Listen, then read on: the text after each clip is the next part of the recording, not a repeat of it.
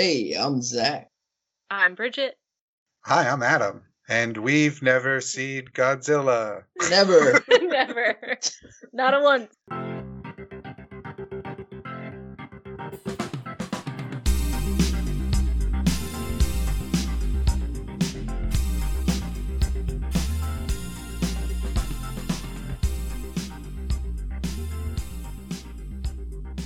Hi everyone, welcome to Fine, I'll Watch This. My name is Johnny, and this is the show where we convince one of our friends to watch a classic movie that they have never seen. It has escaped them some way or another. This month, we are in the midst of our Monster March Madness. Last week, we watched King Kong. I watched it for the first time. I am still very much high and shook from that movie from last week. And yeah, it was awesome. I loved every minute of it. But as you heard from the top, I'm joined by Adam, Bridget, and my cousin Zachariah. All three of them have not seen Godzilla 1954's version, the Japanese version of it. So I'm going to start actually with our guest tonight, Zach. We have a little bit of a history watching monster movies as kids, maybe more so myself than him. But Zach, what is your history with Godzilla as it relates to this podcast? My cousin Johnny is such a Godzilla fanboy, and that's like my exposure to Godzilla. That and Rodan. Oh, Rodan's a good one. Yeah, so you had a poster in your room. I think it was Charles Barkley playing basketball with Godzilla, and they're fighting over the ball, and Godzilla's got his tail wrapped around Barkley's leg. I will put this up on the Twitter, but if you guys have not seen this, I think all I have is an eBay posting of it. But if you have not seen this poster, it is absolutely insane. Yeah, it's an incredible poster, and it's one of those things that I'd wish that I'd saved. It's probably got ripped to shreds at some point, or got paint on it or whatever. You slapped a supermodel over top of it. Yeah, exactly right. But yeah, it was something that I wish I held on to with a lot of other memorabilia as a kid. But Zach, just a little bit more sort of like, I was always the Godzilla fan, and you were always sort of on the King Kong side. Do you want to share why that was? Yeah, well, first of all, Godzilla, it became like a Power Rangers thing. It's like the chump of the month that Godzilla whoops, There's so many Godzilla movies, and Godzilla's like Muhammad Ali. He's just whooping everybody. Every new monster. So I don't really know. I think it's because I was exposed more to King Kong, and you were exposed more to Godzilla, and it was like that competitive, like my guy's better. But gorillas are pretty. We try not to swear, right? I keep catching myself because gorillas are pretty badass. Fucking gorilla, yes. Yeah, and he's like a big badass gorilla. So, wait, badass was the swear you wanted to say? Yeah. I'm a teacher, so I have an excellent filter. So that's like the fourth time I caught myself already. But yeah, I mean, I think it was as simple as that I had more exposure to King Kong, and I thought he was badass. And Johnny's guy was Godzilla, so it was like a competitive thing. Right. And I know I think me and you have definitely viewed what we'll end up watching next week is the older version or the original version of Godzilla vs. King Kong. And I know we've seen that a bunch as a kid. It's very hazy to me. I'm sure it's as hazy. Well, maybe not you because you're kind of a savant, but I think that's kind of really the extent of it. Did you watch any of like the newer Godzilla iterations? I know there was one in the 90s. There was one as of 2014. I mean, have you seen any of those? Yeah, who's the fella who holds the boombox outside the girl's door? John Cusack? Yeah, there was one with John Cusack. Oh, and you might be. No, you're thinking of Matthew Broderick, my friend. Yeah. Oh, Matthew Broderick. Okay. Yeah, you're thinking of Ferris Bueller. We got off the rails really quickly. Different 80s. Yeah, that was Godzilla 1998. So that one was god awful. Yeah, it's horrendous. The newest one that came out, the most recent Godzilla, is pretty badass. It's what Godzilla should be. It was intense. It was like, whoa, in your face, like intimidating, just like a wow factor. And it was actually scary for that reason. And that's what Godzilla should be. So that one gets thumbs up from me. Cool. I guess I'll turn it over to Bridget. Bridget, I know you're a big dinosaur fan. I am. You like a few scales in your movies. I do. What is your history with the big green baddie? So I feel like there was like a big Godzilla resurgence in the 90s that I caught wind of just growing up. I know I've not seen this version, mostly because all of the classic Godzilla movies that I have seen have all been dubbed instead of subtitled. Sure, yeah. So I know at least I've not seen this one. But I've seen the one with his kid. I've seen Mothra. Son of Godzilla. Yeah, I've seen a couple. Godzilla 2000, I think, was one that was rented on an occasion in my house. I have 3 brothers, so that like added to it, Sure. If you're gonna be like, what are we gonna rent tonight? Little Women or Godzilla? And it's 3 against 1. You're gonna end up with Godzilla a lot of the time. Well, what about Godzilla versus Little Women? That would have been one, right? Well, speaking of, there actually is it is the Mothra one, but the Mothra has, and for our viewers who don't know what Mothra is, it's a giant butterfly moth creature that Godzilla fights, and one of the chumps, as Zach says.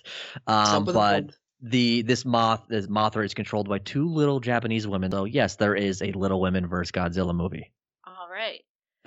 I see. God, I just want that to be real so badly now, though.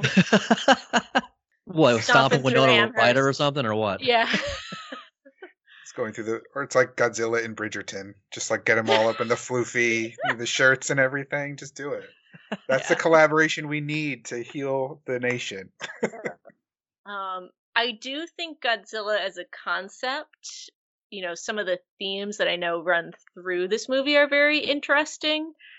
From a historical perspective, which I think we'll probably talk a lot more about in the after portion of the show. And these are themes that you can kind of see run through a lot of like Japanese films. So I am very intrigued to see the OG.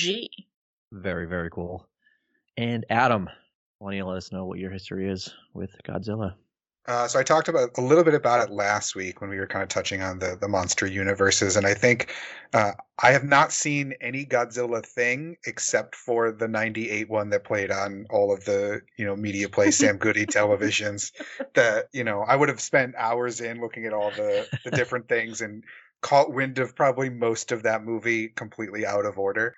But I think that's it. I have not yet seen the 2014 one. It's been on that list of things to do for forever, but I will I was planning already to catch up to the universe that will be debuting the Godzilla versus Kong, the new one, so I still have to watch the 2014 Godzilla and then the King of the Monsters one from 2018 or whatever it was. Right, because you've already seen the newer Kong, Skull Island. Correct. Yeah, so I have seen that one.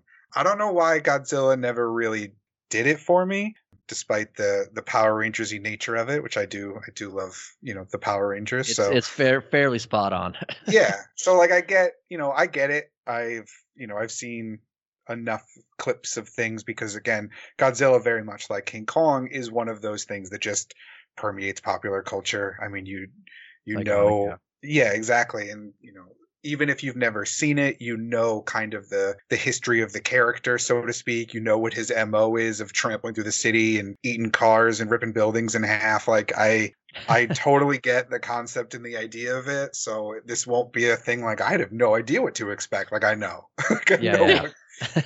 I know what Godzilla is. I know what he's about. I know that he's hungry for cars and buildings, and we're gonna, I'm sure see some of that in this today. But I don't know why it never was a thing that I gravitated towards. I don't think I really knew a bunch of people that liked Godzilla, growing up. It's kind of niche, yeah. I mean, you kind of had to be given the toy as a kid or something like that. I'm not even sure how I was really introduced to it, but. Yeah, I think it's like you said. It's not like everyone is watching Godzilla movies like they were, maybe like the Power Rangers or anything else in sort of that era of using models and things of that nature. You know what I mean? And I think that might have had the Power Rangers might have had a lot to do with it, because I would have had absolutely. I mean, they were completely flashy, influenced by it.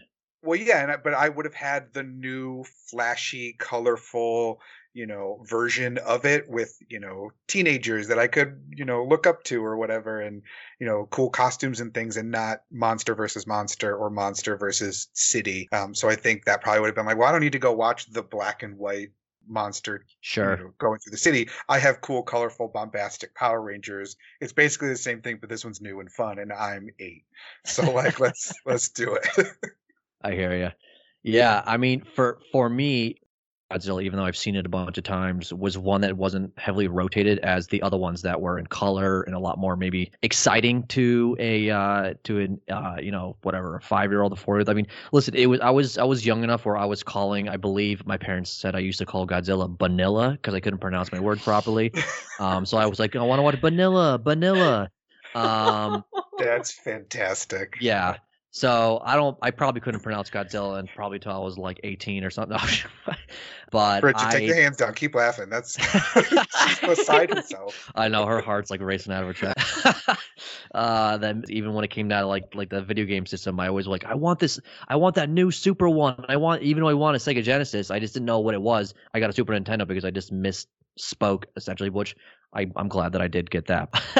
But with Godzilla, I quickly sort of fell in love with all of those movies, all of those sort of Godzilla Chump of the Week sort of stuff. I mean, I had all like the VHS copies of every single one. I ran them through. I remember going into like CVS or a pharmacy with my mother, and I saw Rodan on VHS, and I begged her to like buy it for me. It was like a $2 or $3 bin VHS, and I spun that a bunch of times.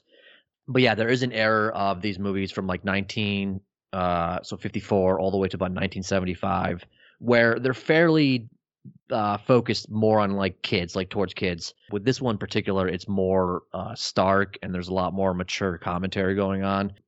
And then it gets kind of goofy, and then later on they sort of revisit and try to make him a little more scarier in the 80s and the 90s, and then especially later on with the 2014 one. But there was a campiness that was very attractive to kids and myself. That had, and I to the point where I like, as of like this past year, I bought all of them like on Blu-ray. It was like a big Criterion set. It was like $100. It was like 15 movies, and I'm like, I want to watch these. Nice. Again, yeah, it's it's a really nice set. Unfortunately, all of those are not in Japanese, so that's like one thing that I remember when I was a kid, that a lot of them were dubbed in English.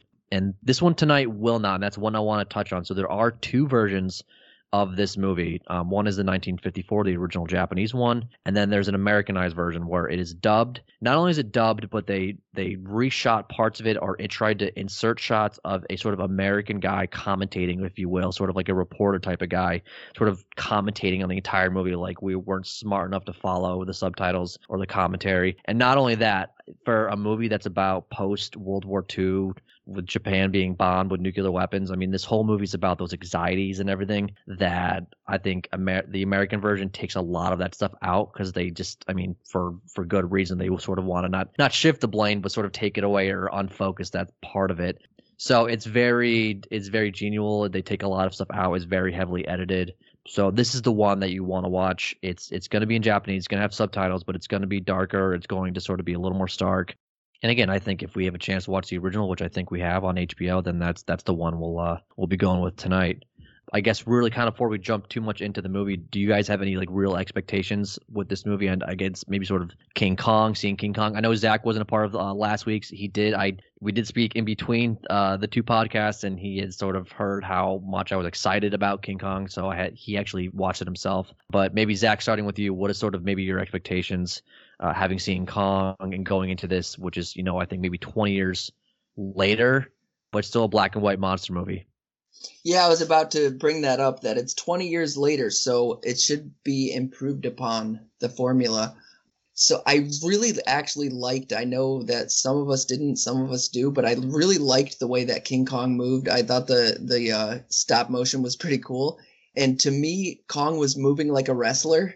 And like some of his moves on the dinosaur, and just like every once in a while he would throw a punch like a human being.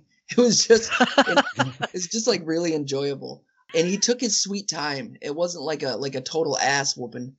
he took his time and it was real gritty battles. It was pretty cool. He took pleasure in it. It was a complete macabre nature to the entire thing. Like it was just like he drew it out. He drew it out, yeah. And then like throwing people in the mud and they're screaming and then he just steps on them, smushes them deeper in the mud. I just loved that. But anyway, it's 20 years later. I'm hoping that they're going to improve on the looks, the way Godzilla moves, and I hope the sound quality is even better, because that's one layer of intensity that movies can bring is through the audio. And I heard that, should I say something that I heard about this movie? It's the first to start something. Just leave it. The way they made it. It's about the way that they portrayed Godzilla. What? That it's a man in a suit? Yes, exactly. So they call it suit motion. Suit motion. Or no, I'm sorry, Suitmation. Suitmation. Instead of claymation or animation, it's a Suitmation. And I'm like, how does Suitmation stack up to stop motion? So we'll see. And I hope that it's scarier looking. I hope it moves better and that it's got good sound. And then another little tidbit, originally the movie was supposed to have a giant octopus and they decided to do a dinosaur. So now I'm going to look at it and be like, would it have been better if it was a giant octopus? Well, we will have to see.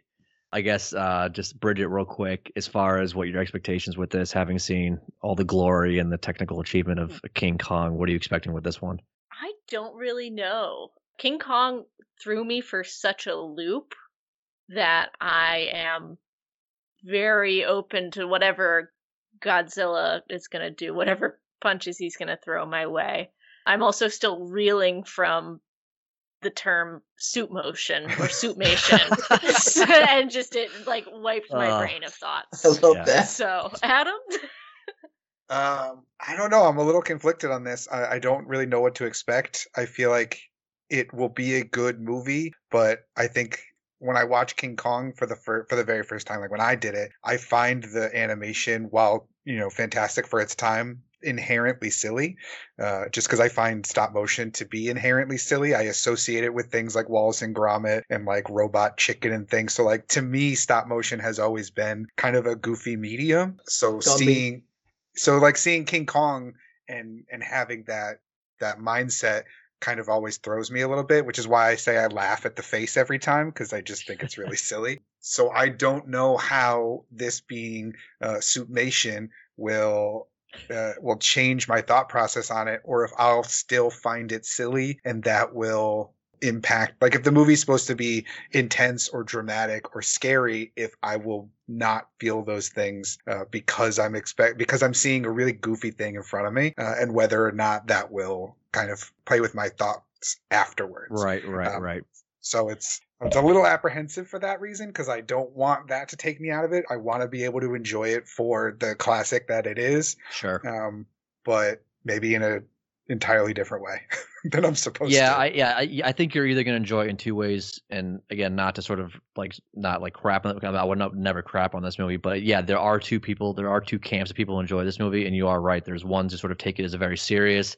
They get over the fact of what it maybe looked like to them right away, but all the other elements around them, the score, the sound effects, the story, the commentary, and everything that's been going on in post World War II are very sweeping. They're very believable. You sort of get swept up in the whole movie. And then there's the other camp, which again, I'm not going to touch into too much, but you can kind of figure it out.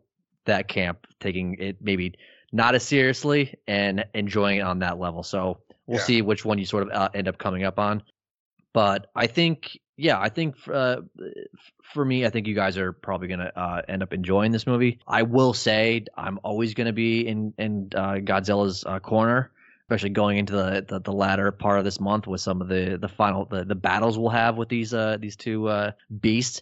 But I will say Kong last week, maybe highly reconsider whose corner I want to be in. But I think my hands are still on Godzilla's shoulders. I'm rubbing it in. You got a big guy. I know you can get it next week. I know you can get it the next week. But man, like the first King Kong is a force to be reckoned with. So I don't know. I have a question. You sure? We may have an answer. Is Kong just another chump of the month, or has Godzilla met his match? So done. Time to watch the movie. That'll make a great preview clip, Adam. Maybe they're both chumps. So anyways, I think we are all set to go back in time a little bit and revisit this black and white monster madness. So guys, what do you have to say for yourselves? Fine. I'll watch I'm it. gonna watch it too.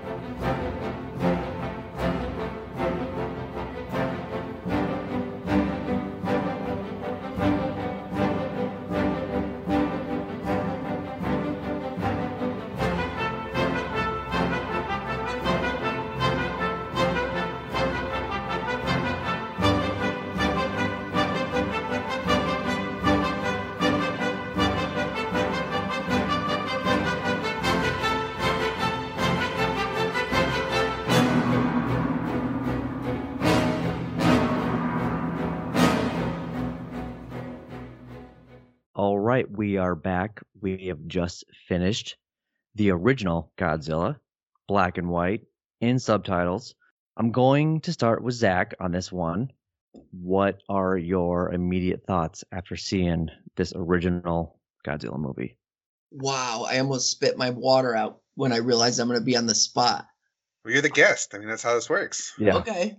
All right. So I guess I'll start with what I was expecting to see.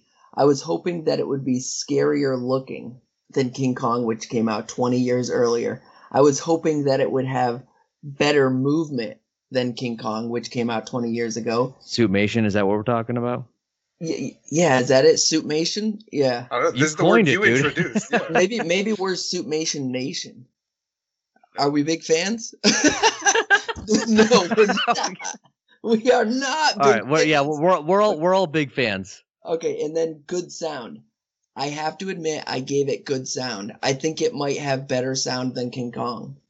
I would agree with you on that. When I first started watching, okay, when it's just audio and they have, the credits rolling, just that audio starting with footsteps, I was like, badass. That was my initial thought to the very introduction of the movie. And then when the roar comes in, it's just like insane.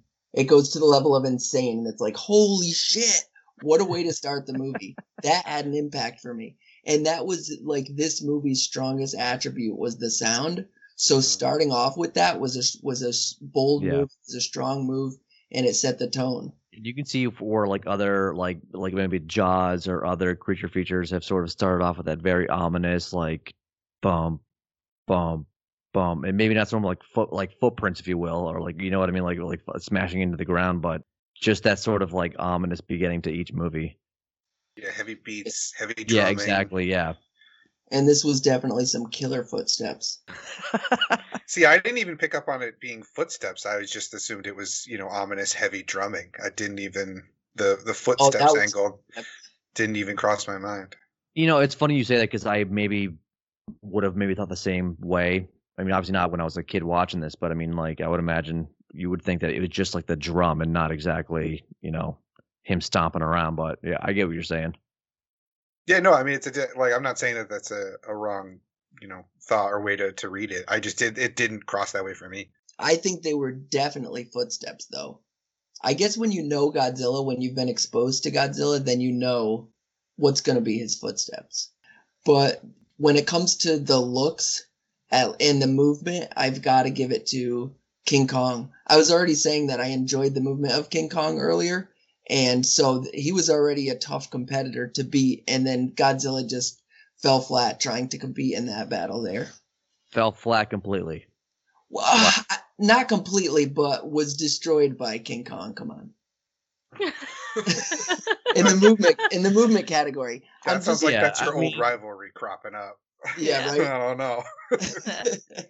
I kind of agree with Zach. At the end of this movie, I feel Kong was the stronger movie experience. But there are things that this movie does that I think are really awesome, and sound is one of them. Mhm. Particularly that opening sound, and the noise that Godzilla makes is so scary and metallic, and it sounds man-made in a way. It's otherworldly and outer space like and spooky and haunting, but it sounds like metal on metal, Yeah, which I so think when you think about the fears about the H-bomb and nuclear destruction, it just totally perfect. right. So and while we're there, so the sound that they were trying to come up with Godzilla, originally they were trying to source other like animal sounds, almost kind of like what they did with the T-Rex in Jurassic Park, where it's like you can hear an elephant, you can hear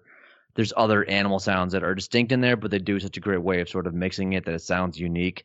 They kind of gave up on that, and the guy who did the score for this, which again I want to touch on because that's I think is another strong suit of this movie, is that they found a way to make his roar by using a glove against like a really out of tune bass, like a stand up bass. So it's like it's rubbing all the way down, then rubbing back up, and then like mixing it and doing some stuff in the post production of it. That's how his roar was made.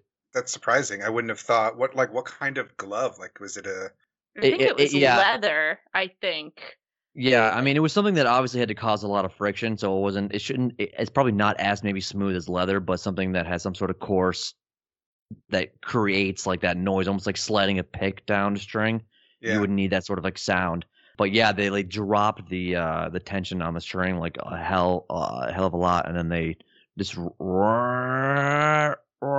you can tell there's different like roars that he has. One's like really expelling something, and one's sort of maybe almost like inhaling something. You know what I mean? Mm-hmm. And speaking of expelling something, how about that stuff it was expelling? Godzilla. Yeah. It. If we want to revert to the name It, we can do that if you want. But it's a different movie. It's a I'm different just a movie. little Yeah. bit appalled by the creature.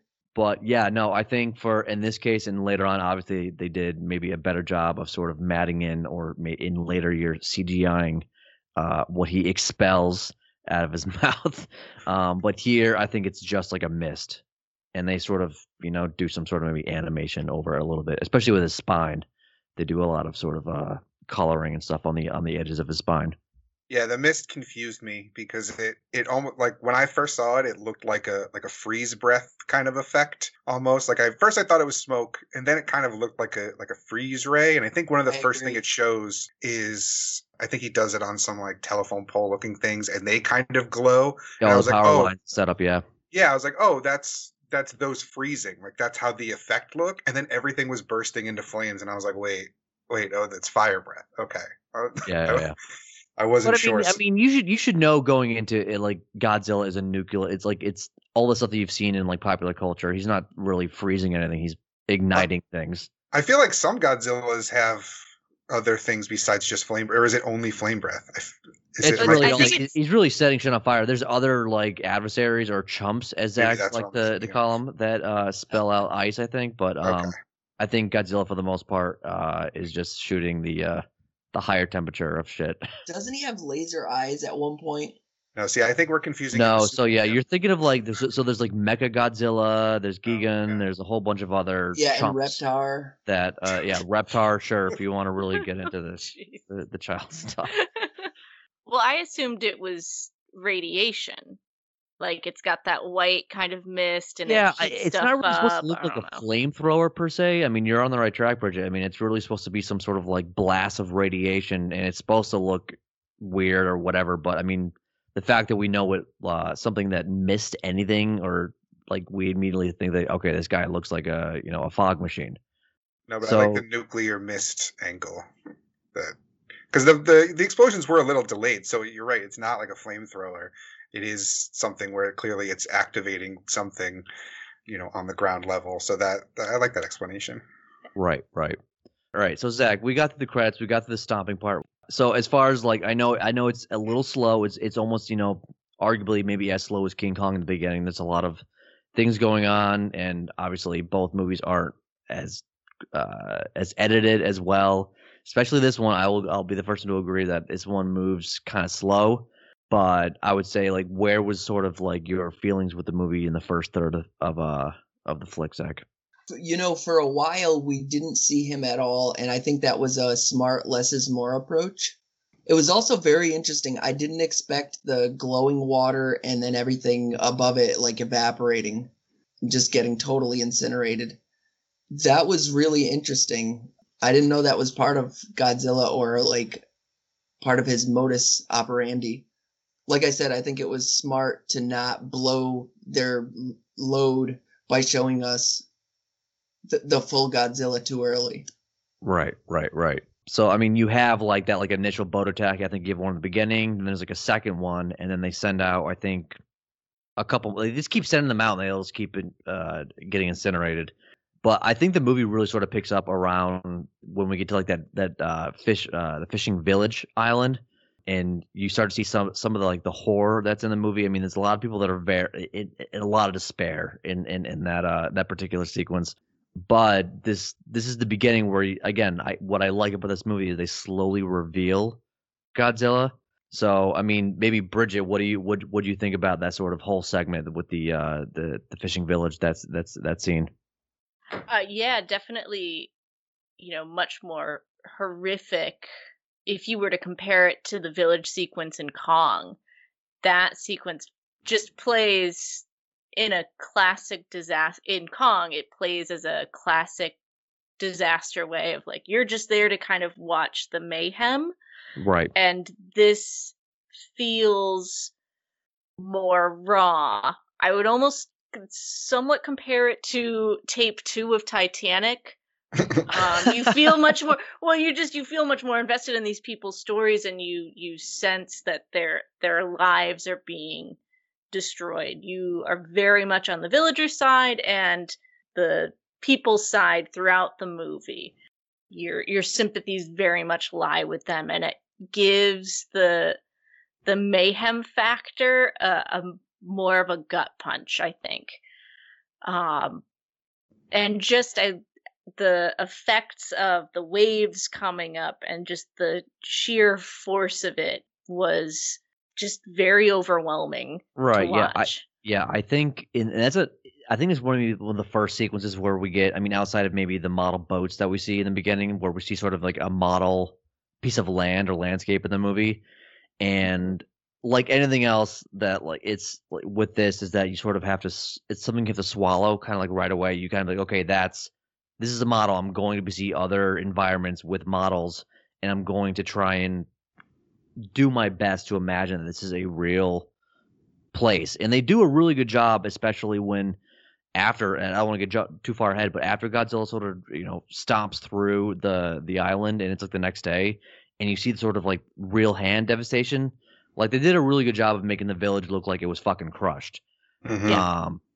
So I think they did a really good job with the model work overall throughout the whole movie. Absolutely. I'm just saying, like, it's one of those things where I could see some people be like, so I'm gonna be watching just model trains and model buildings be destroyed. I'm gonna be taken out of it because I know it's just all on a soundstage. But I think the movie deserves a lot of credit in sort of masking that and making you sort of get swept in right away with it's either the music.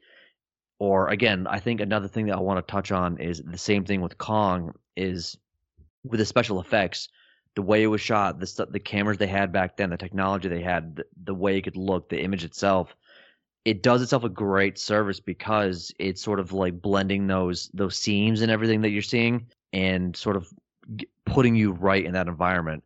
But yeah, that initial attack is pretty intense, but like the next day we maybe see see Godzilla for the first time coming over the hill. Adam, what did you think about his reveal? Because that's kind of like it's a make or break moment for a lot of people, and hopefully you had your sound going pretty good because the sound adds a lot to the part. But I do love the sound. I love the roar. I said that already. Godzilla is a Muppet. That's all. He went further than I did. That's all I could think of. And again, this is very much the same kind of feelings I had about the animation and the special effects of Kong. Is that everything except the eyes is good. And I don't understand the incessant need in the 30s and 50s to put what are essentially googly eyes. Yeah, they're googly eyes for sure. On these menacing monsters. And so I get it for what it is. I understand, it's a costume or whatever. I'm assuming that it's probably a guy in a suit, but that maybe the hand is above actually puppeteering the mouth, because that would be the only way that I would think you would conceivably do that. Yeah, and then, the way that you're on the right track. I think the way they did it is they did a lot of it was someone in a suit, but like some of the close-ups would have been. It looks almost like claymation style to me. Almost the way that sort of Kong moved and the dinosaurs moved. So I think it's that, but like I don't think there's two. I mean, the guy's hands are in like Godzilla's hands. They're not doing a lot, but I think it's just an extra like silicone weight on top of the human, whoever's in it, kind of moving around. And then when they go to a close up, it's more of like that sort of manipulation. It may have. You're right. There may have been a hand up there at some point. Well, because I feel like some of the scenes where he's like using his mouth extensively, so either chomping down on one of the the train cars or the subway cars or whatever they were, or some of the roars, especially in the very beginning where his head kind of comes over the crest of the mountain. I can see that kind of like, I don't really know how to describe that, like pinch, that like reverse pinching, like the motion of the hand to open a puppet's mouth, where like the area above, like underneath the eyes, I know, just a little bit excess material in the mouth or whatever, or on the outside. It looks like it's the same way when you put your hand maybe in a sock, you can see that easily like it's a hand. Rubbery. Yeah, well, not even so much that it's rubbery, but that like you can kind of see how what is manipulating this. You can almost see the pressure points of the four fingers on top and the thumb underneath. That's kind of like moving them. So that part was just kind of like, okay, he's a giant puppet. Like, and he's a man in a suit. He's basically Big Bird to me at this point. And the googly eyes just kind of like.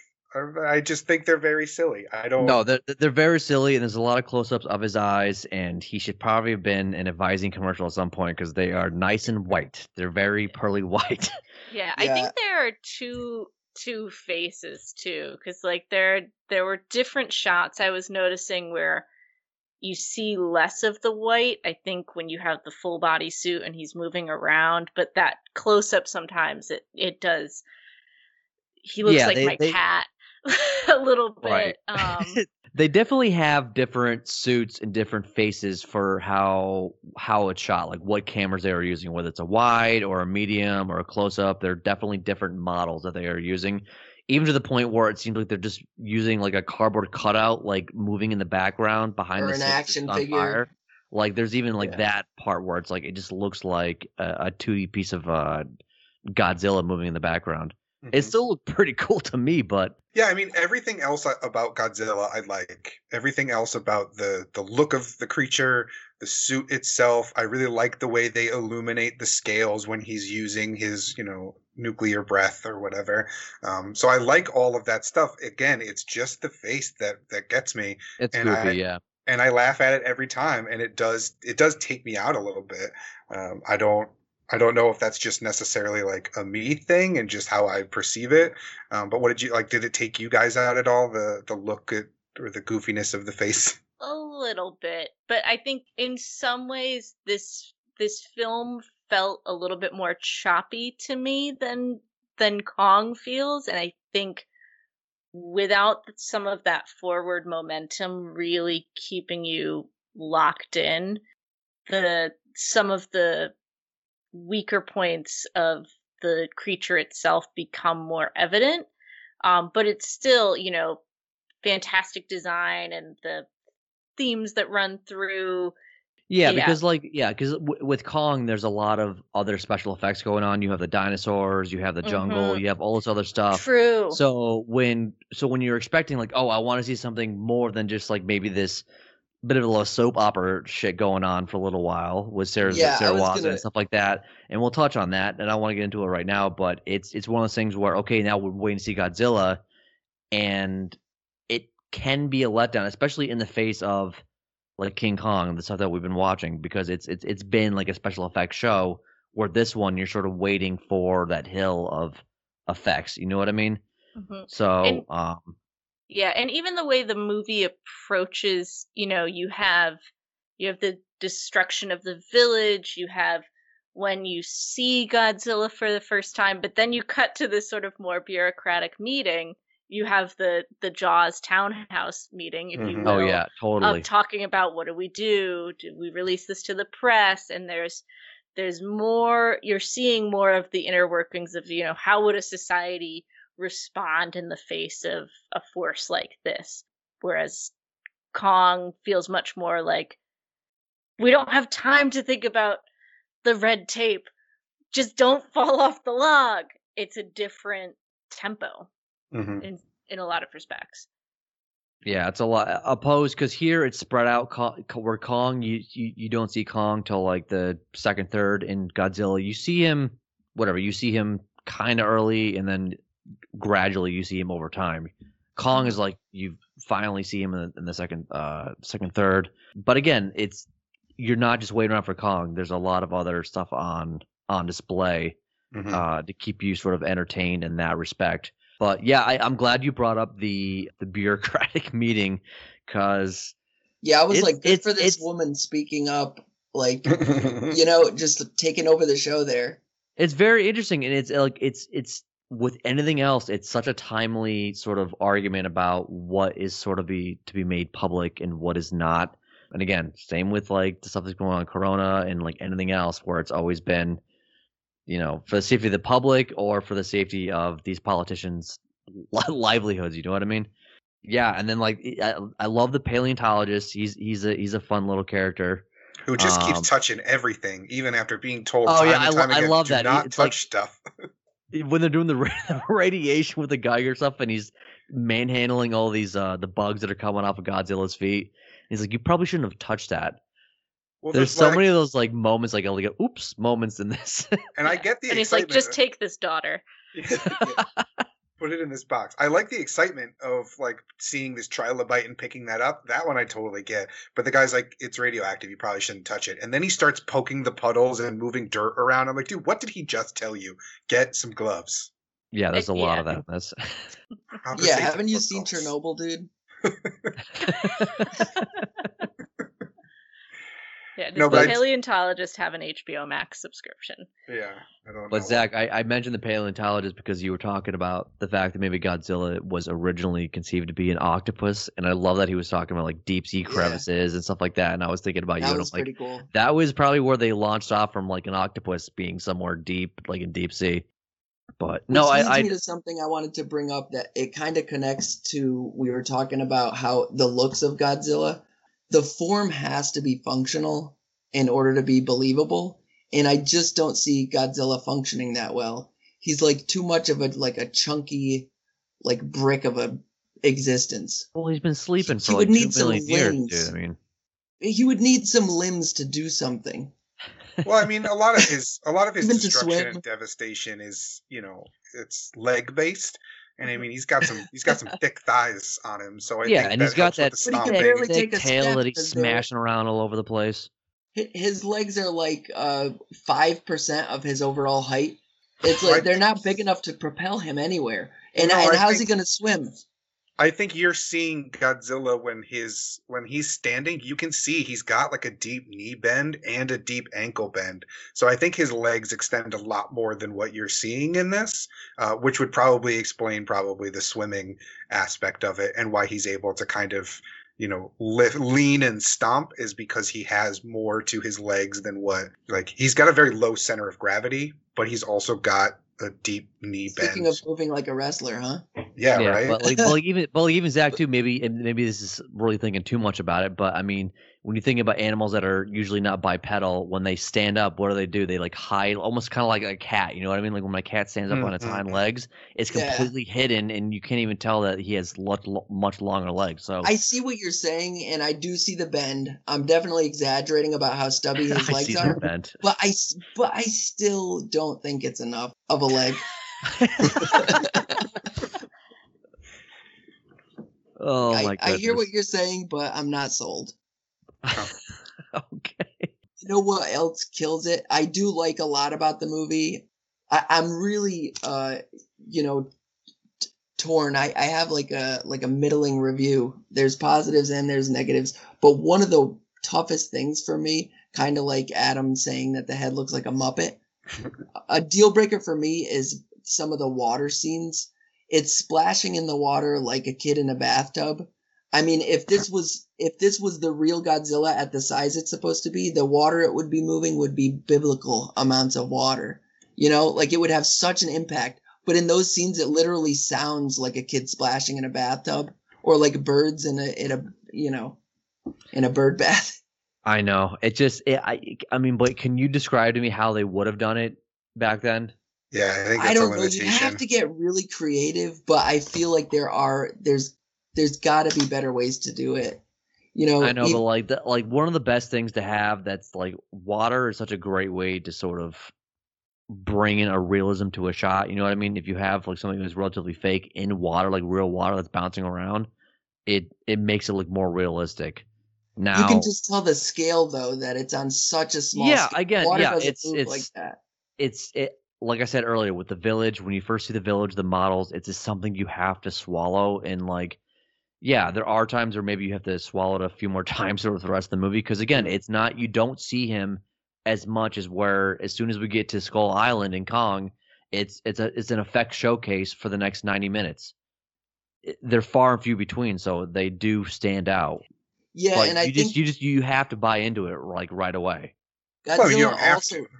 No, Yeah, no, you don't have to. You don't have You to. don't I have mean, to. you can. Movies Like I said before we even started this, is that you're going to have two camps. You're going to have people that are going to enjoy it on that level, where it's when they know it's fake and is what it is, or you sort of get swept into sort of the all the sound and the somberness and everything else that's going on, and have it be try and make yourself think it's as convincing as possible.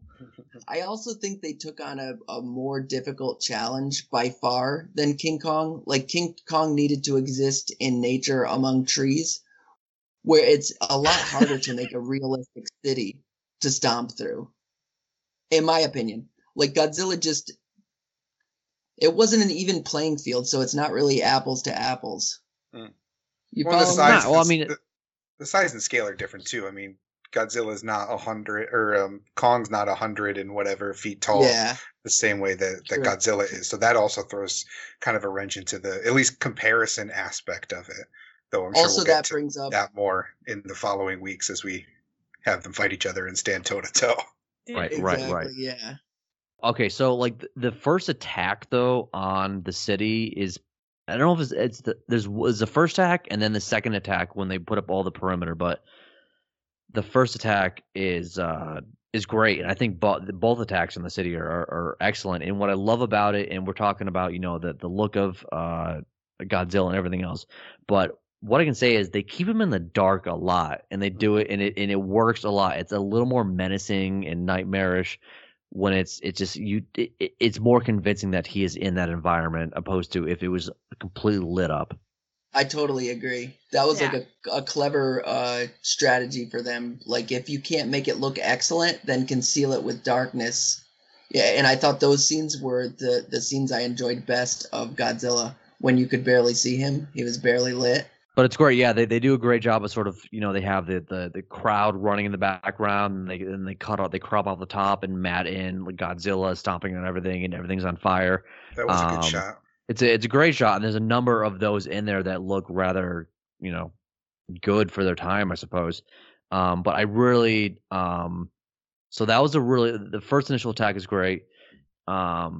I just have this one line in between the first and the second attacks, but there's this, obviously, there's some soap opera aspects to this where it does drag. I will admittedly say that it does drag. A lot of it does drag. Mm-hmm. And I will say, I think one of the benefits of watching the American version is they do reorganize and re-edit a lot of this stuff, so it probably maybe moves a little bit better, but I think it hampers a lot of the sort of, like I said, the post-war nuclear anxieties that are in this one.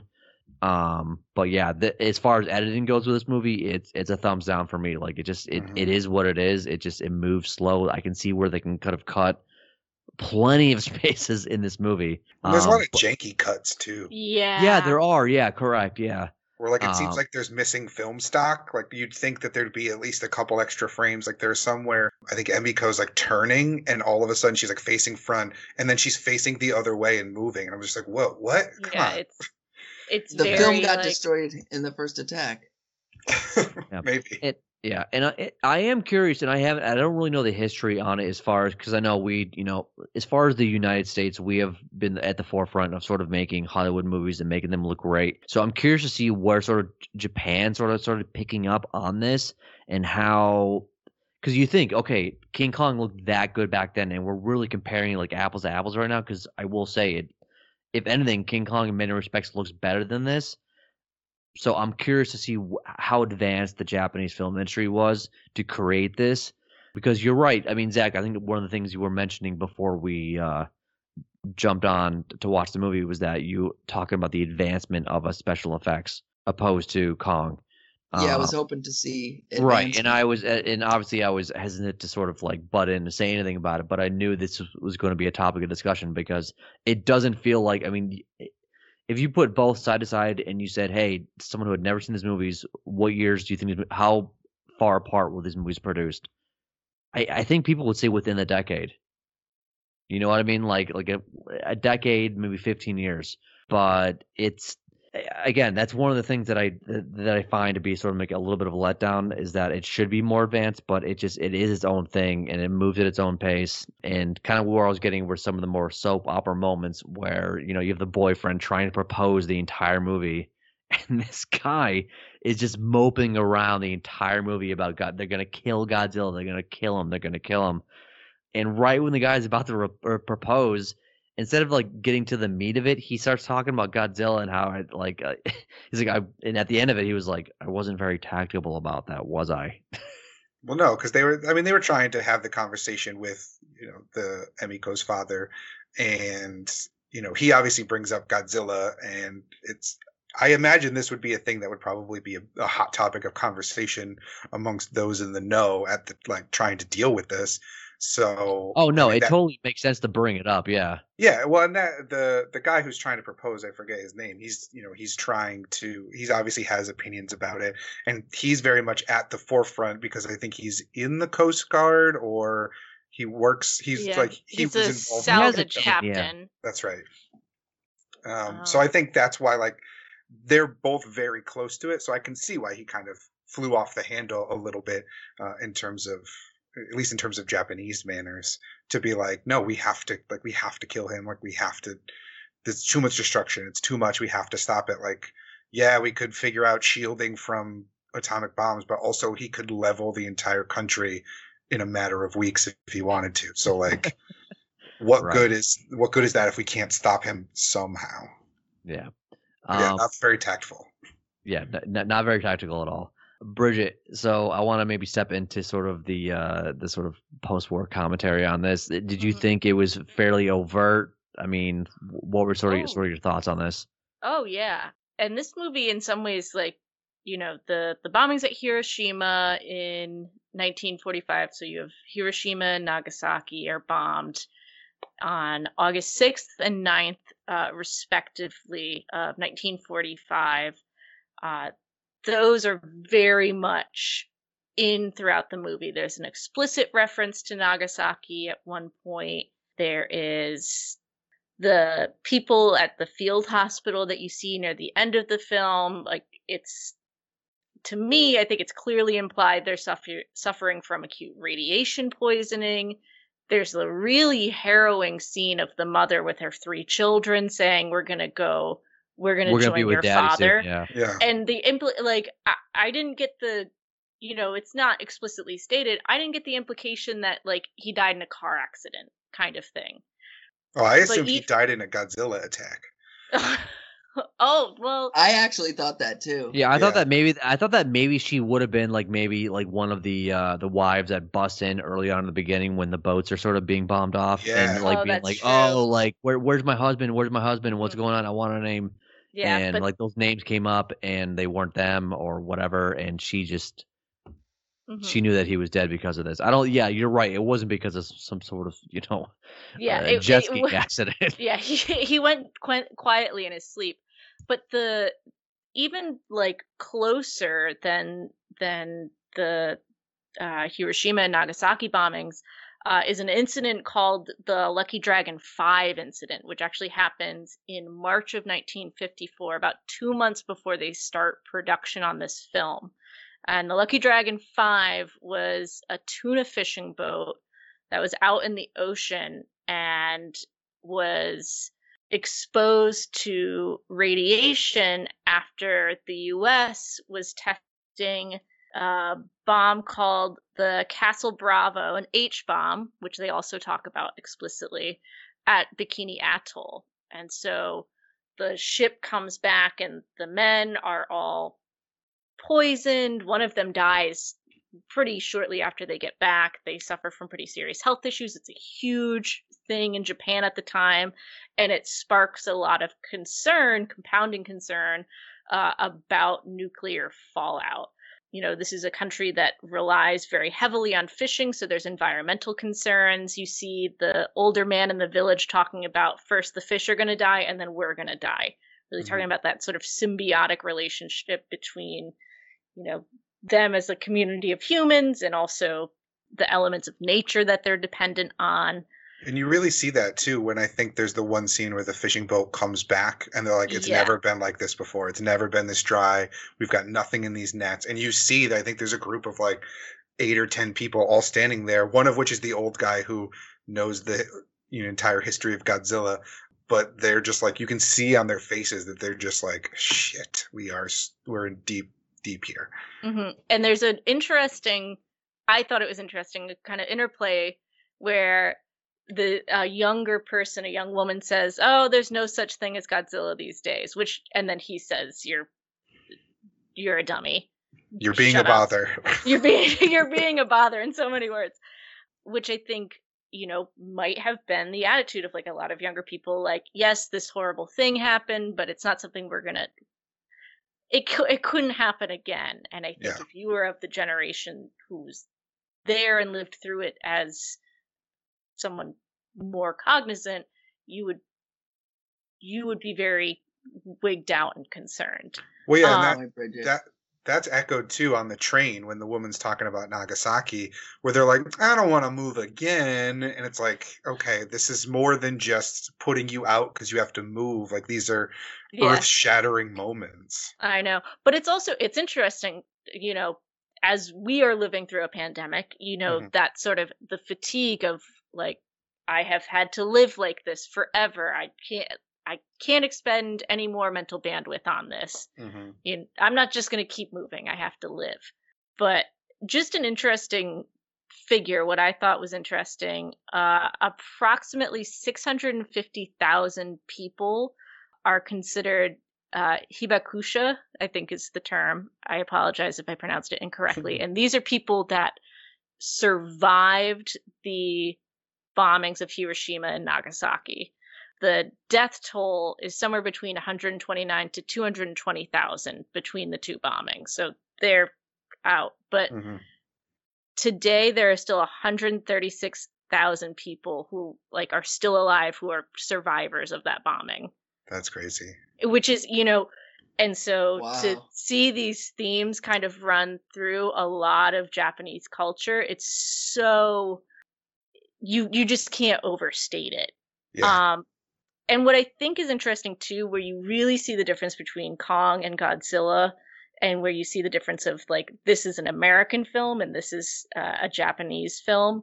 Kong has a much more individualist bent, right? It's about someone who wants to make a movie. It's going to be this big deal. And then it turns into, I'm going to bring this animal back and show everyone. It's going to be this big thing.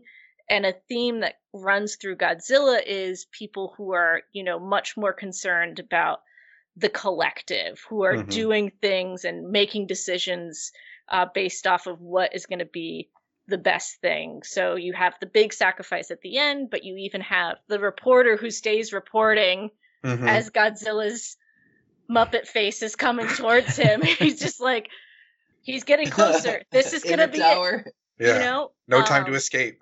I think it's coming. It's coming now. I think it's going to happen right now. It's about to happen right now. I'm about to die right now. And I think that gives this movie an interesting bent. So For sure. that's Yeah. my history book report Nice. Oh, it's great. section of the Nice. podcast. Well, and I do think too. I mean, I said I didn't see it necessarily as I saw it as a Godzilla attack, but I think you're right in with the themes running throughout and the cultural and historical implications of it. It does now. It's like now that you bring it up, it does seem like that woman might have been saying we might have lost Dad in the war or in the bombings. Mm-hmm. Given everything else that it's trying to kind of get across thematically. Yeah, or even in the testing, just like Mm-hmm. all the political ideas that the movie had in it. Mm-hmm. Yeah, I think that Godzilla covered some more important, meaningful themes. Like it had a statement on history and on humanity, whereas King Kong was a lot smaller scale message, but still a powerful one about like greed and those important themes. But this was a larger scale.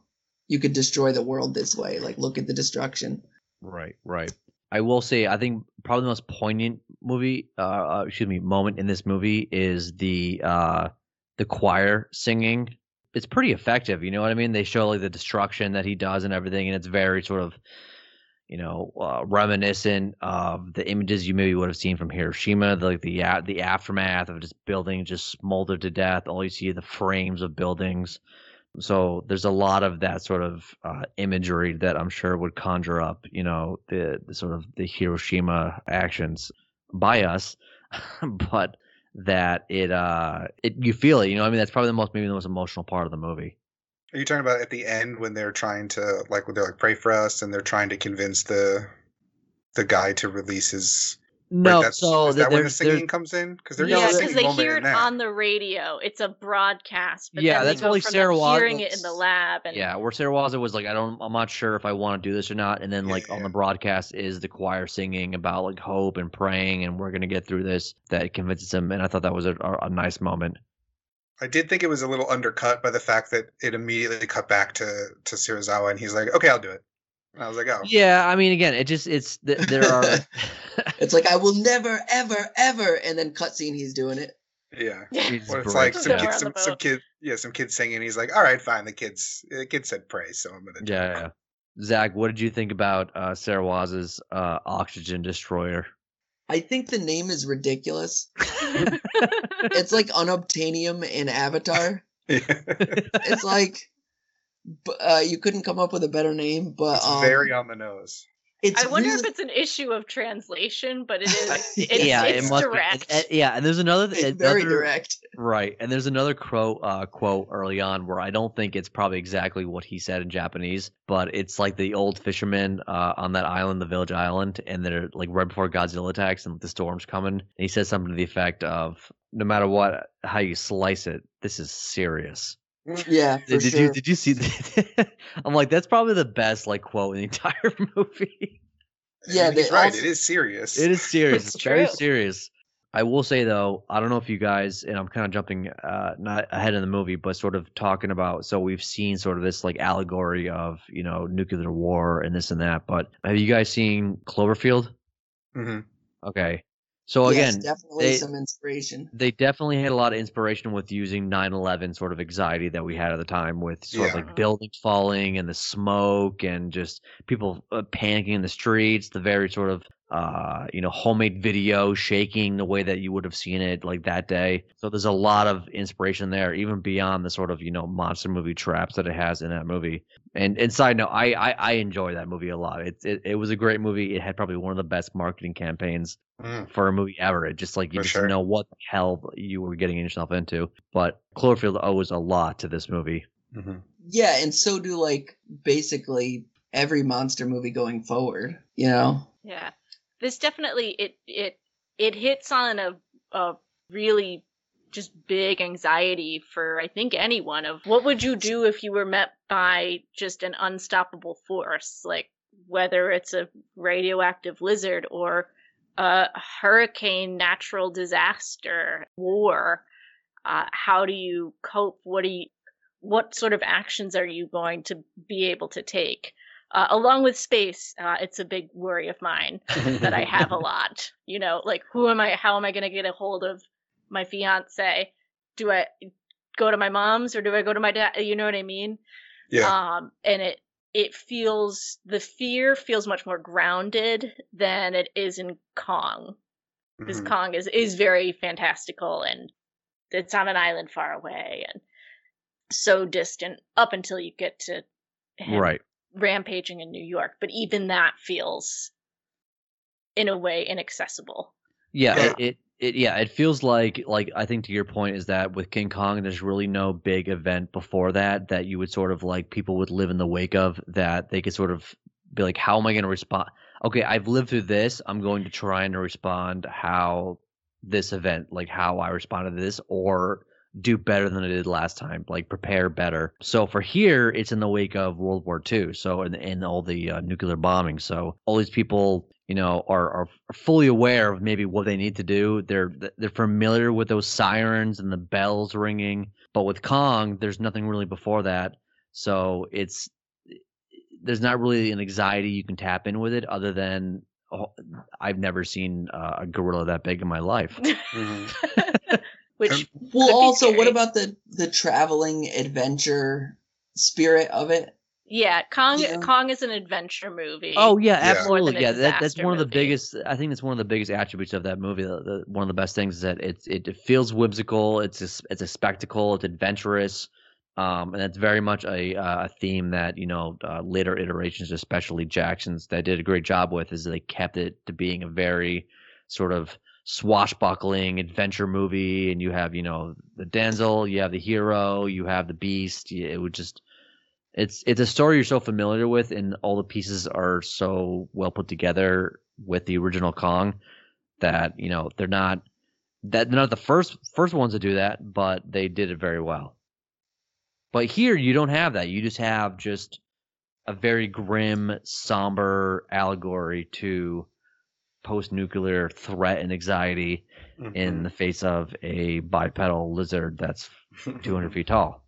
I can tap into the fear and the anxiety of both, but I totally see what you're saying.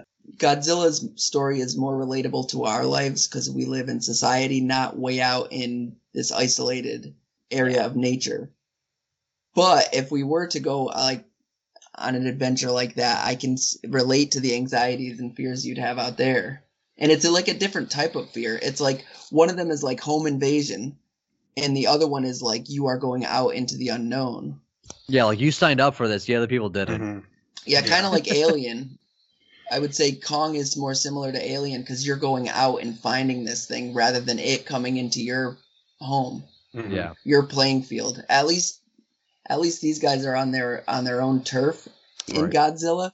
But at the same time, that's even scarier in a different way because it's like you might not have a turf anymore. Yeah. Well, at least when the beast showed up on your home turf, that the pilots hit Kong. Here, it was like watching the stormtroopers. Like, did you see? Like, they missed every fucking shot. Like, they scared him away. Though. At least they scared him away. I guess. But like, was that a limitation of the times where they couldn't have one hit him? Yeah, it was so. I've seen that so many times, and again, I adore the movie, and it's one of those things where you got to be like, okay, it's the original, it's the one that started it. Is it the best?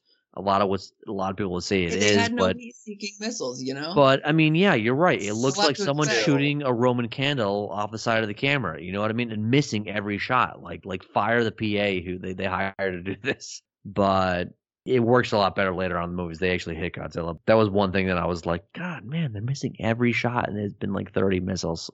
Well, what was weird too is right beforehand, I think it was right beforehand, they were shooting him with like the tanks. And the tanks, and they were nailing him. And you see the little, like, it almost looked like they were going right through him. Like, it almost looked like they were holes just the way the smoke was emanating. But like, you saw him get hit. I don't know why you couldn't hit him with at least one of those missiles and have him, because he goes down in the water like he's been hit or injured, and he hasn't been. He couldn't have been because he was just distracted. That's what he was. Yeah. So sleepy. Apparently, missiles had no aim back in the day. Just like a threatening weapon that you just cannot be accurate with. Right. Yeah. Definitely not human error. Yeah. He thought it was like a sparkler exit at a wedding. He's like, it's time for me to go. That's pretty good. I like that. Yeah. I will say, because we're kind of in that moment, but the part where I think it's the second attack where he's laying waste to everything and getting shot up by the military and everything, that's my favorite part of the movie. I think everything before and after that is just it's but that part was really cool. Though it did have the hokiest of the models, which is I think there's a fire truck that crashes into the building, but it has a little fireman like figure on the side of it. Yeah. And It looks like Oh, a Lego. no. It looks like a It's Lego jacked. truck being knocked into a building. Yeah, I laughed really hard at that one, but everything else in that was, I thought that the devastation was great. I thought the bursting into flames was great. I've already said, I already mentioned the use of nuclear breath and all that stuff. That sequence and the military hitting them with the tanks, and they've got the big guns and the Gatling guns and everything. That was my favorite sequence. In the Towers movie. melting was pretty cool. Yeah, I like that a Mhm. lot. It just and it, again to the point where it's shot in a way where they know that it looks the way it does, so they're shooting it in shadow, they're shooting in the dark. It looks that good. It almost looks like if someone pulled out like an 8mm camera and was watching Godzilla roam the city. Like that's what it looked like to me. Yeah, there's a lot of interesting It shots wasn't like with full Godzilla. Power Rangers yet. It wasn't full Power Rangers yet. Yeah. You'll get that next week. Like some of the shots with Godzilla, like I really like the one where he's looking through the birdcage into the apartment. It's like so goofy and weird. And there's another one where he's like attacking a building and you can see him outside of the building. That was always a thing that I really, when I watched Godzilla movies when I was a kid, or Vanilla movies, excuse me, that I always envisioned a sort of POV perspective of what was happening when Godzilla was attacking, because that was probably maybe the earliest action of doing that, and later on they never sort of revisited that at all. They did later on in newer movies like in the 90s and later on, but that's the one thing that I really liked about like something like Cloverfield, that it stayed with human characters the entire time, and that perspective of being that small against something that big was incredible. I think it's one of the best things that worked for something with a movie like that. And then with like Godzilla in 2014, same thing. A lot of those shots are shot in a way where the human characters are made to look tiny compared to him, and it's very effective. How do we feel about the finale? Nope. So I thought it was a pretty cool concept. What happened? I'm just laughing at Adam. Like, no. Did pass mark for Adam. I thought it was a pretty cool concept that he's going to sacrifice his life and die with his creation to make sure that it's gone forever. That was very noble. That was a cool concept. However, the execution of that underwater footage is, like I said earlier, when he's splashing in the water, it's god awful. It kills the illusion because it's too small scale of water moving. And the underwater scenes also kill it for me. Like the shot of Godzilla sleeping underwater, it was like rock-a-bye baby. Like, Oh, see, I like that. That's fun. Yeah, What's he doing down there? He's snoozing, man. He's catching some Z's. This man I don't- cave. It was just, that was really hokey. So it depends if you're into it for the hokey parts, like if you're really enjoying the crazy eyes and stuff, which I can enjoy that too. But But I mean, what would you say? I mean, and we'll get to this, but we can lay it out now. But I mean, do the eyes and the weirdness and the goofiness of some of the shots of Godzilla, is it a deal breaker for you? it bothered me with King Kong also. I liked King Kong's body and his movement, but his face. Why does it have to be goofy? Because I love the goofy aspect of Kong. It made here made him look like a complete psychopath. Yeah. Like it made him look like he was so unhinged Silly. that like he was smiling, then like wanna fucking kill you, and like with like a really grisly face, and then smile again.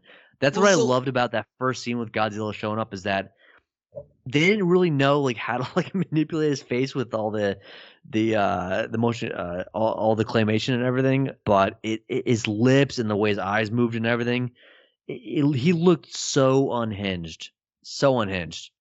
So let me tell you where I'm coming from. I agree with you. I agree with you that they look crazy. But what I'm looking for in these movies is I actually want to be terrified. I want to believe that it's real and be terrified by it. That's what I'm really after. And although that's fun and it can be cool, it doesn't hit that, mark. I know, for dude, but me you're to make me also scared. 35 years old and it's 2021. But So I there's mean, movies that can scare me still. There Yeah, but I really think are. a lot of it has to do with the fact that you're watching a movie from 1954 where, they have to use stop motion, they have to use models, and they have to you use have to think about the You're right. limitations. yeah. Yes. So like I, that part's not a deal breaker for me. So many other things in the movie are, but it's not the suit and it's not Godzilla. I actually like the underwater scenes too. I thought it was actually kind of impressive given the times that they were able to To get. do an underwater shot, yeah, really. Yeah. So I was actually quite impressed by that. Yeah, the sleeping Godzilla is a little funny, but I was actually quite enjoying that part of that sequence. It was kind of the thing I didn't like about the ending was the fact that I didn't like the fact that the scientist, what's his name? Sarawaza. Yeah, I didn't really get who he. I don't know if I missed a subtitle somewhere. I didn't really get who he was in the grand scheme of things, other than he lost his eye in the war. So this is where we get into the soap opera. I did pay attention. Okay, I was here. going to say you paid attention to this. I paid attention. He is a friend of the paleontologist. They've been friends for a while. He is a war veteran. That's why he Mhm. doesn't have his eye, and that's why they think he's mopey. But it's actually because he's carrying this dark secret on his heart of he has this weapon of mass destruction and all that. But he, because of his relationship with the paleontologist, he is in sort of an arranged relationship with Amiko Mhm. and is her fiance. And so the other salvage captain who she's actually in love with, like that whole conversation where she's like, I'm going to go see him right before he shows her the weapon. She's going there to break up with him. Yeah, I Pretty much. caught that part. I just didn't get his like job and where that factored into it. Oh, he's just, like in Hollywood, what's your job? I'm a scientist. Yeah. What does that entail? Well, I feel like I Doing would have liked. science. I feel like I would have Exactly. liked it a lot more if because this movie obviously has, huge disaster movie vibes.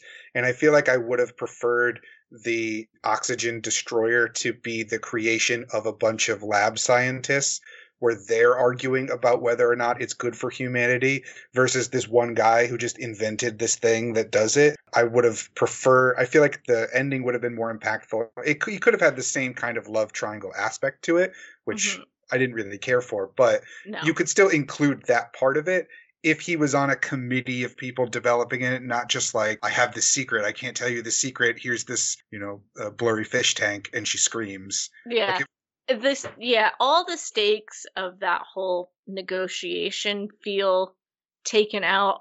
The love triangle has no legs because she just outright says, like, well, he's like a brother to me. Yeah. And then when they go and confront him to basically beg him to use this now, it's not like she goes alone and she's like working off of this shared understanding, shared relationship they have. She brings the new boyfriend too, and he's the one who's like, hey, dude, be cool. Yeah. Just use it. And some of the steam gets taken out by the fact that it's revealed what the weapon does. I almost would have enjoyed it more if all we knew was the tank going bubbly and her going, oh! Yeah, and you can explain oxygen destroyer, and you can still explain what it does, but the seeing it happen with the fish and then seeing it happen 10 minutes later with Godzilla, I was like, okay, I already saw this kind of taking place, and I don't think it lived up to the level of her scream. Granted, a bunch of fish died right in front of her face, and that's probably, traumatic potentially, but I didn't really like what it did. It seemed very anticlimactic at the end, and the ending seemed more about the sacrifice of the creator than it was about Godzilla, which I feel like is a Adam, miss. did you think he was going to survive that? No, I didn't necessarily. I figured they'd have to. In the era in which this was made, I felt like there had to be a definitive kind of ending to him. I didn't think they would leave it ambiguous. They wouldn't have been out to make a franchise per se or create sequels or anything like that. So I thought it would be a definitive ending, and that he probably would die. But I figured it might be something where they realize, in the beginning, I thought maybe it'd be something they realized that like they don't want to use a bomb because they saw the devastation of the bomb on them, but they realized the only way to defeat Godzilla is to, drop a nuclear bomb down his throat and he'll, explode and keel over on the beach or something. So I knew he was probably going to not make it through this movie. But I feel like in the end, it was more about the sacrifice of Serizawa than it was about the death of Kong. And I don't feel like I agree with that. The right thing for this movie. They did say there will be more, though. Like, there's got to be others in the vast ocean out there. There's got to be other Godzillas, and they will come again. Yeah. Like, we'll disrupt them again. So they left it open for, Yeah. But I agree with you. It was more about the guy making that noble sacrifice of himself. Inviting the Trumps into the world. Inviting the Trumps. The end where he is sort of saying, we've had this one person, we've dealt with this one monster, but as long as the H-bomb is out there, there's still a threat. As long as essentially humanity is out there, we're still a threat to ourselves. We can't help it. As much as one person's sacrifice might have changed the game for us in this one instance. Yeah, and that speech is really good, and that's why I feel like the sacrifice is even more worthless, because it's like, okay, cool, he did that, he saved us, but that ultimately does not matter because of, like you said, humanity. So that being overplayed, Godzilla's death is just like, okay, why? You just immediately undid your big emotional ending, rightly so, because the professor is right that is going to be forever a problem as long as we're willing to escalate in war to this degree. You immediately just gave away your big emotional ending 30 seconds later to make the correct point, but it does take away from the ending a lot in that regard. Johnny, what would you do in this situation? Godzilla appears out of the ocean. Are you on the boat of let's study him and learn from him, and we can't kill, Or would you be like, we got to get rid of this guy immediately? Because if you do want to stand a chance against something like this, I feel like you need to get on your toes quickly and, start going toe to toe with this thing as quickly as you can. Yeah, I mean, obviously the kid in me wants him to survive so I can enjoy all those fine films that came out later on. But I will say, if you're asking me seriously, I would say that as if he just didn't cause as much damage as he did, that it'd be like, okay, let's figure out, let's study him, let's do that. But the fact that he did what he did, yeah, he's got to go. We got to get rid of him. Like one death is enough. You know what I mean? Like he's got to go. So. But we instigated him and woke him up, right? And fucked with him. We put bombs in his. So we're supposed to just lay down and let him just take us, or what? Yeah, I think since we've been doing it the whole time, I feel like with King Kong, he's more sympathetic because we took him out of not us, but the characters took him out of his environment, put him in this other one, brought it on themselves, and he was just minding his own business and kind of got fucked with pretty hard. Yeah, that happens to Godzilla too. Especially with, the bombs destroying his habitat that we learn. But I don't think it's the same. I don't think there's any sympathy towards Godzilla, at least in what the movie is trying to craft and tell us, where there is some sympathy with Kong because there are moments where he looks sad that he's, being chained up or being attacked, and he's just trying to protect the, the beautiful woman, whereas he's more human because he has affection for this woman. Yeah, and Godzilla's all destruction, and I feel like because of that, Johnny, I'm with you, Johnny. I gotta go. I mean, listen, if you call affection tickling and taking off the clothes, that's what Kong does. So there's a part 2 to the question. Are you cheering for Godzilla? I know at some point you are. Are you cheering for Godzilla in this movie? No, I'm not. I obviously you want to see some really cool stuff going on, but they do such a good job of setting up that he is a terror. He's a terrorist, and he's destroying a country that is in the wake of a tragedy. And it's if you're swept up into it, it can be a hard watch. It's like I don't want to see any of these people die. With Kong, it's like playing and I can see where the inspiration came from with the game Rampage, where you sort of run around, you just throw humans into your mouth and you just eat them. You know what I mean? There's no consequence. There's no sort of backstory. There's none of that. So with Kong, you're more concerned about the well-being of Faye or Anne, whatever her name was in the movie, and Kong. But there's no sort of fear for the people in that movie. I think it's really Yeah. just as an amusement. Here they set it up like it's not going to be amusement to see these people die. You're going to not like it. Like it shouldn't be an amusement. Yeah, and just I'm playing devil's advocate here because it's a really interesting question when it comes to morals. But so how much damage is Godzilla? How much damage does he really do? And then is he retreating? And is he going to come back? You know, he might have just responded to being prodded. Like you messed with where he lives. He's got to, you know, deforestation. Like, so he's got to come out from there. Where's he going to go? He came onto our turf, but then we scared him away. He left. Is he coming back? We don't know. Do we really have to go fuck with him and kill him now? Yeah, I mean, I think Zach, I think they're really, I mean, the movie gives you plenty of opportunities to look at that because he comes back a number of times. It's like, okay, this guy keeps coming back. Like, we have to do something about it. It's not like he just shows up once and he's like, you fucked up my man cave down there and I'm going to fucking fuck up yours and just light up something and then go back and be like, but no, he keeps coming back. So it becomes more than a nuisance for a lot of people in Tokyo. Yeah. There's still some glimmer, you know, that he is a creature. You know, he's just being pushed out of where he lives and we really fucked with him. And, you know, do we still have some empathy for him? Is there any empathy in our hearts? No. I might have a little, but only because I think in other movies, the later movies that come, you know, he does transition into more of an ally in a lot of respects. A lot, yeah. And I think I was hoping for that in this movie, and I knew it wasn't coming, but it does, Johnny, to your point, it does make this movie a little bit harder to watch. This is not really a popcorn flick. You don't get to enjoy the mayhem from a distance in the way that you do with King Kong. I have to say, one thing that this movie definitely made me feel was I want to go back and watch that most recent Godzilla movie because I feel like it has the same tone and it's done now that they have the capabilities to do it really well.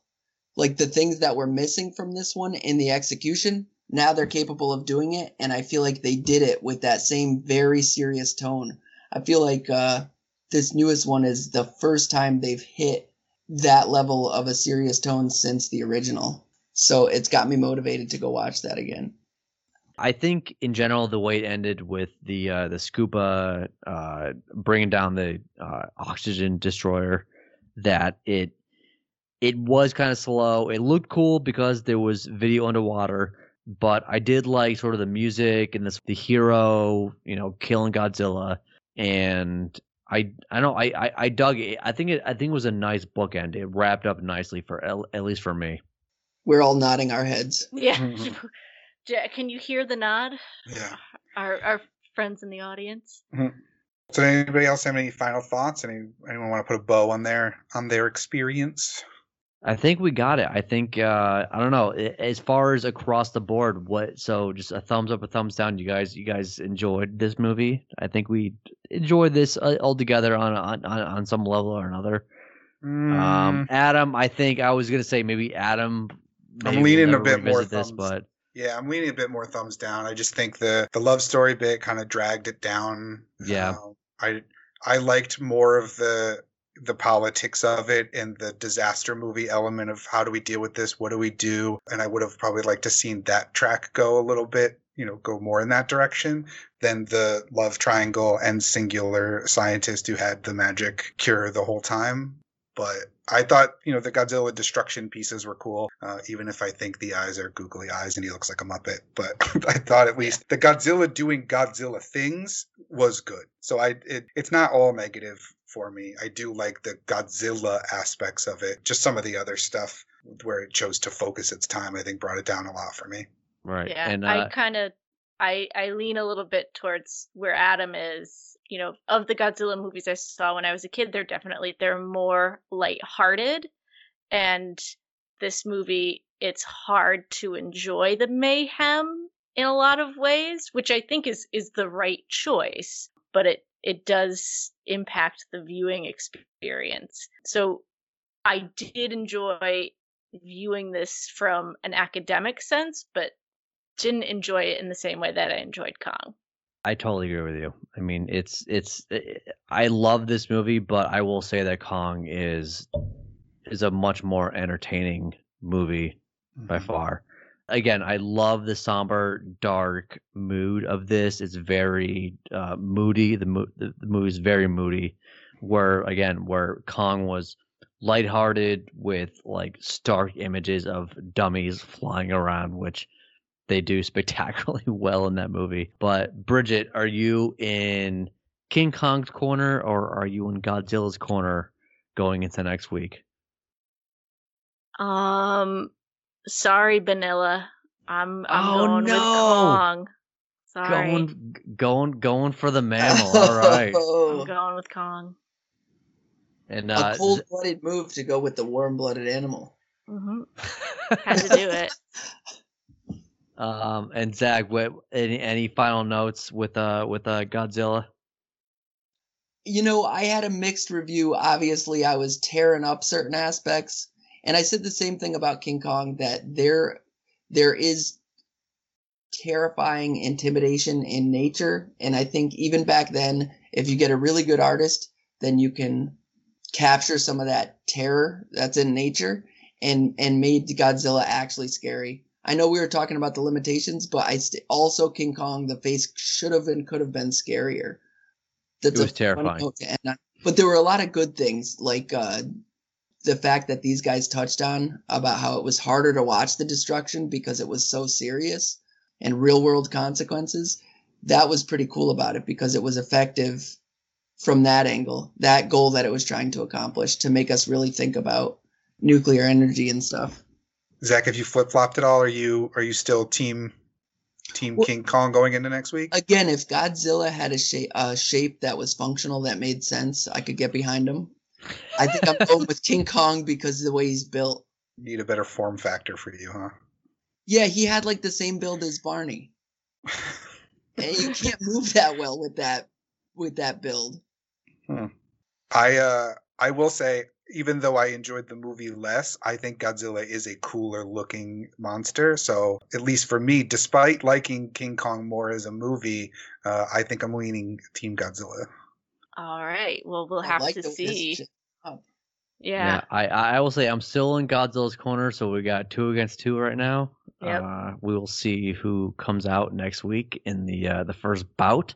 But Adam, why don't you take away to finish off this podcast?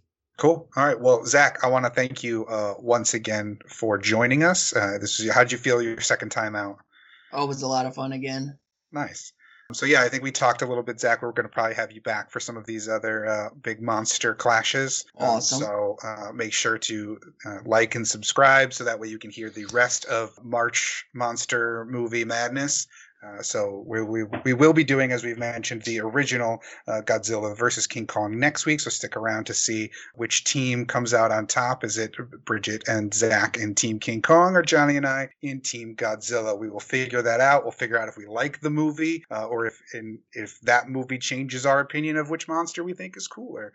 We'll do that. But that will do it for this week's episode of Fine, I'll Watch It. Remember, you can find every episode of Fine, I'll Watch It every Thursday morning at 9 a.m. on Google Podcasts, Apple Podcasts, Podbean, Stitcher, and Spotify.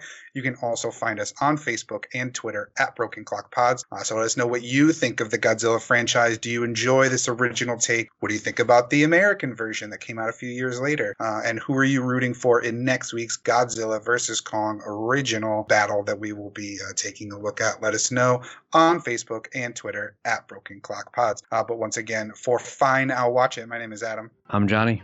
I'm Bridget. And thanks so much for listening.